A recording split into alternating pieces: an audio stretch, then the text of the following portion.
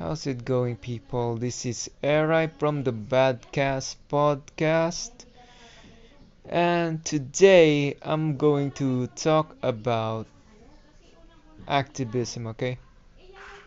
So, I guess anywhere in the world, activism is something that's looked down upon because some of them just don't make any sense at all. Like, I'm gonna give one example, but no offense to anyone from the INC Church, but for anyone that doesn't know, the INC or Church of Jesus did this protest where literally they're just protesting because the jury was just doing their freaking jobs. Jesus. They just think that they're untouchable or something. But what they're protesting is the separation of the church and the state. But for me, I think it doesn't really make any sense because they're the only ones who does block voting, though it's not really it's not really something that you do. It's just that it's for their self-interest. Okay, I'm not gonna put much details into it. And then afterwards, there wasn't really something bad that they did. Just people leaving the country being exiled and stuff. I don't think that's particularly bad, but it ain't good either because it paints a really bad picture of what this church is supposed to be because this church just thinks that they can get away with causing traffic in which they didn't even had a prior announcement. Ahem ahem. But yeah, a lot of them are misunderstood and doesn't really make any sense. Just the INC one though. But anyways, so yeah. So growing up, I had this idea in my head. Well, I mean, this is my perception of what activists are, at least in me. Sila yung mga taong galit sa gobyerno or the people who are actually angry at the government for literally whatever they do. Until I dug deeper, in which I saw that they actually made sense. Okay, and it's not that they're angry at their government, but it's the fact that they're angry at what the government is doing. So let's give an example here. So one example is, of course, Yolanda, or that storm that hit everyone, and then where did the money go? I don't know either. Okay, I think it's something that everyone can be mad about, especially if the only people who you help are your allies. Everyone else will just get screwed over, which is why this kind of system is kind of poo-poo. Okay, I'm gonna tell it's poo-poo. And another thing that's relevant right now is with Duterte.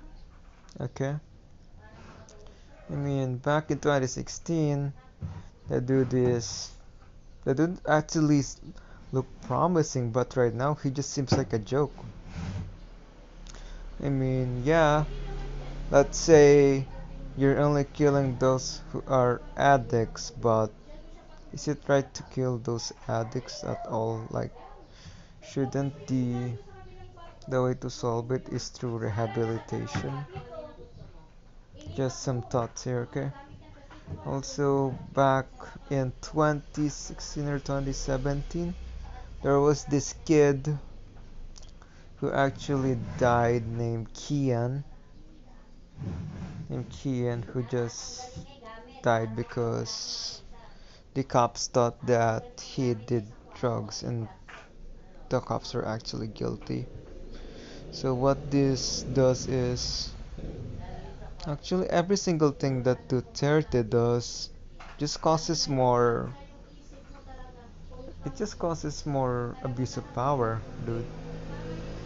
I'm no expert in politics, but it just causes abuse of power, which is why here in college I started Actually, it's picking up in Twitter and then Facebook. I even got some death threats. Like it's that bad, okay? So, yeah. And another thing is a lot of power politicians think that they're kings or queens just because the people gave them money, but the truth is that where the money they are getting from is actually from the people, okay? I think that is one thing that a lot of people forget, especially in the government, which is why it just causes corruption and abuse of power. And so, moving on and explaining activism, it's a concept that not a lot of people get, but a lot of educated people get. Like, do you get my point? It's not that they don't they don't know any better, it's because they know so much things better, which is why they just go out of streets and then protest. Like for me, even I, as a future professional, I still protest because I think a lot of problems lies in people not knowing or just knowing what's the problem but not doing anything about it, which is why there's a problem, okay? Which shouldn't happen in the first place if people just did their goddamn job. But yeah, I think I think that does it for this episode of the Badcast podcast. I haven't done a lot of episodes lately because my internet has been in the gutter. It's really bad. And it doesn't help that we got COVID-19, which is pretty much now a pandemic. So, yeah, I guess I'm gonna make more episodes once I go back to Manila.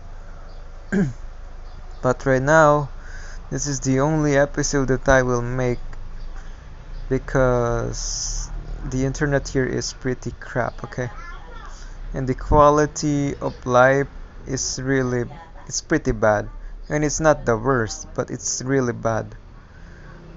Despite the GDP that the Philippines has, it's Arab country.